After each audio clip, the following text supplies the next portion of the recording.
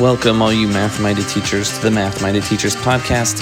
I'm your host, Chris Skierski from RethinkMathTeacher.com, a podcast, website, series of online courses, and a Facebook group dedicated to helping you reach all your students through quality instruction, differentiation, remediation, and effective classroom management.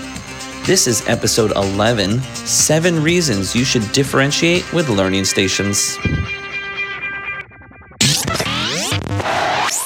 So real fast, when we talk about differentiation, we're not talking about everybody doing the same work but a different way. So one person's online and one person's working with a teacher and one person's on a worksheet. We're talking about remediated or accelerated differentiation, where we recognize that all the students in the class don't have the same needs and abilities. Some students work slower than others. Some students have not grasped certain concepts that they need to do the grade level work. Some students are advanced and they already know this and they need to be pushed on.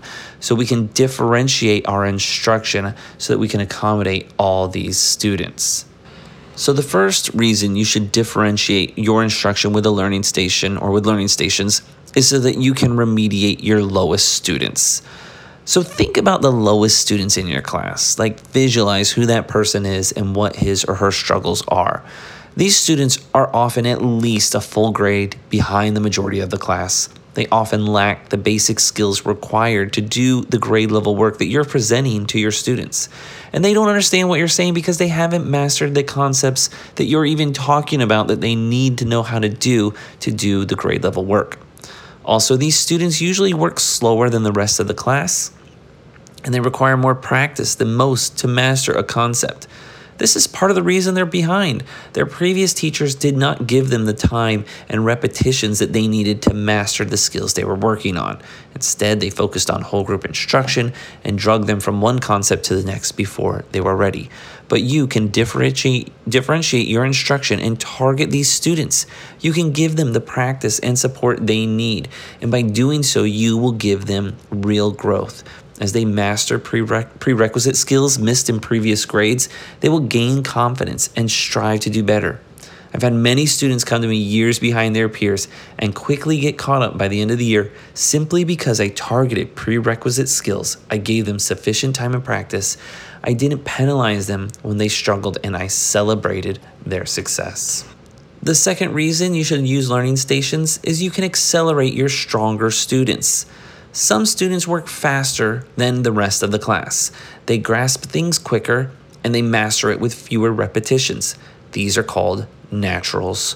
All of us are naturals at something, being able to make quick sense of a task or skill that others consider difficult. And for some of us, that something is math. Your advanced students often get penalized for moving quicker. Some teachers give them busy work when finished. Others force them to help their peers or tell them just to sit there quietly until the rest of the class is caught up to them. These students are often forced to work on the same skill for many days, though they don't need it. They're ready to move on. Instead, you can challenge these students and allow them to grow and reach their full potential. Skills-based learning stations let you differentiate your instruction so that your stronger students can move on to the next skill and the next without penalizing anyone else in the class. The third reason you should use skills-based learning stations is that it will reduce behavior issues. Think about the two students we've talked about so far in this podcast episode. The first, who's very far behind his peers, and the second, who works much faster than them. The first student has to sit there and listen to his teacher drone on about things he doesn't understand while he's forced to attempt work that doesn't make sense to him. Of course his mind wanders. He looks around the room looking for something to occupy his attention, or he talks to his neighbor. He gets in trouble and is reprimanded to do his work, which he doesn't understand and cannot do, which only causes him to get into greater trouble and be more discouraged. Similar issues can be found for the advanced student who's bored or finished with his work and has nothing to do. Both of these students are less likely to get in trouble simply by being given work that's on their grade level or that's on their level and challenging them. I once had a student who got into trouble in all her classes. She was a constant discipline issue for the majority of her teachers, and math was her least favorite subject. But when she finally mastered her first learning station and got an A on her test, she cried. We called home together to celebrate her success. And I never had an issue with that student from that point on. She was given hope that she could be successful, and she ambitiously tackled the next skill and the next. I never had to send her out of the room or write her up or give her a detention. In fact, other teachers would send her to me when she was misbehaving in their class. And what did she do when she got there? Start working on the next skill. Why? Because she was ready to have success once again. The fourth reason you should differentiate with skills-based learning stations is that this allows students the time they need to master a concept. We've already addressed the fact that students learn things at different paces. In the traditional classroom with whole group instruction, it does not accommodate such differences. Everyone's paced together, and if you can't keep up, you get left behind. But when students are put in a skills-based learning station, they stay in that station until they master the concept. So if they need more time than most, it's given to them without consequence. And if they need more practice than the average student, they can easily find that too. What happens if they really take a long time? I once had a student who took weeks before she finally mastered her first concept. It took her so long to finally grasp the skill that I almost gave up. But one day, it finally clicked and she mastered that skill. And that success led to more success, and she quickly caught back up with other students. If someone's taking a long time, that's okay. Continue to accommodate them, give them extra support, and don't give up on the process. Skills-based learning stations, this process, it makes sense. It does not make sense to move your student from one skill to the next, even though they're not ready. The fifth reason is that you avoid penalizing students for making mistakes. In the traditional classroom, what happens when a student makes a mistake on a worksheet or a test? They get it wrong, they lose points, and then they move on to the next skill. Soon, they might be afraid to make a mistake. But mistakes are part of the learning process. Mistakes are great teachers, so don't penalize students for making them.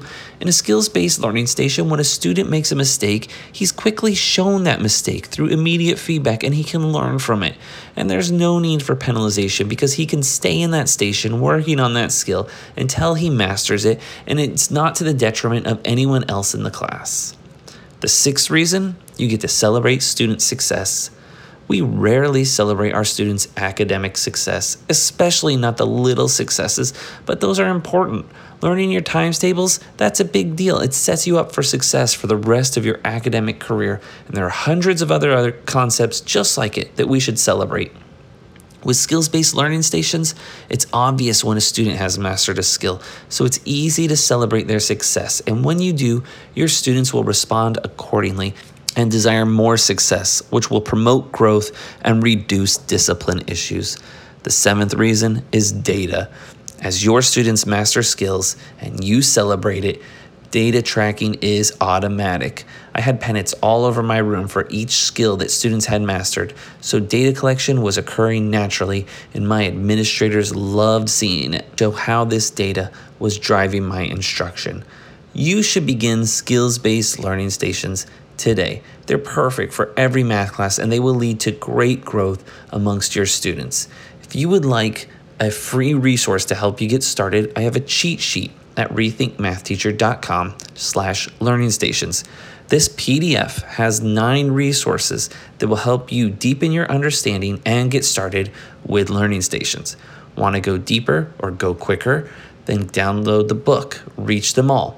It's a digital download that you can buy at rethinkmathteacher.com/reachthemall. Or you can go in the online course, How to Create and Implement Learning Stations. When you do, you get a free digital copy of the book. Thank you guys for listening. I hope to see you in the next episode.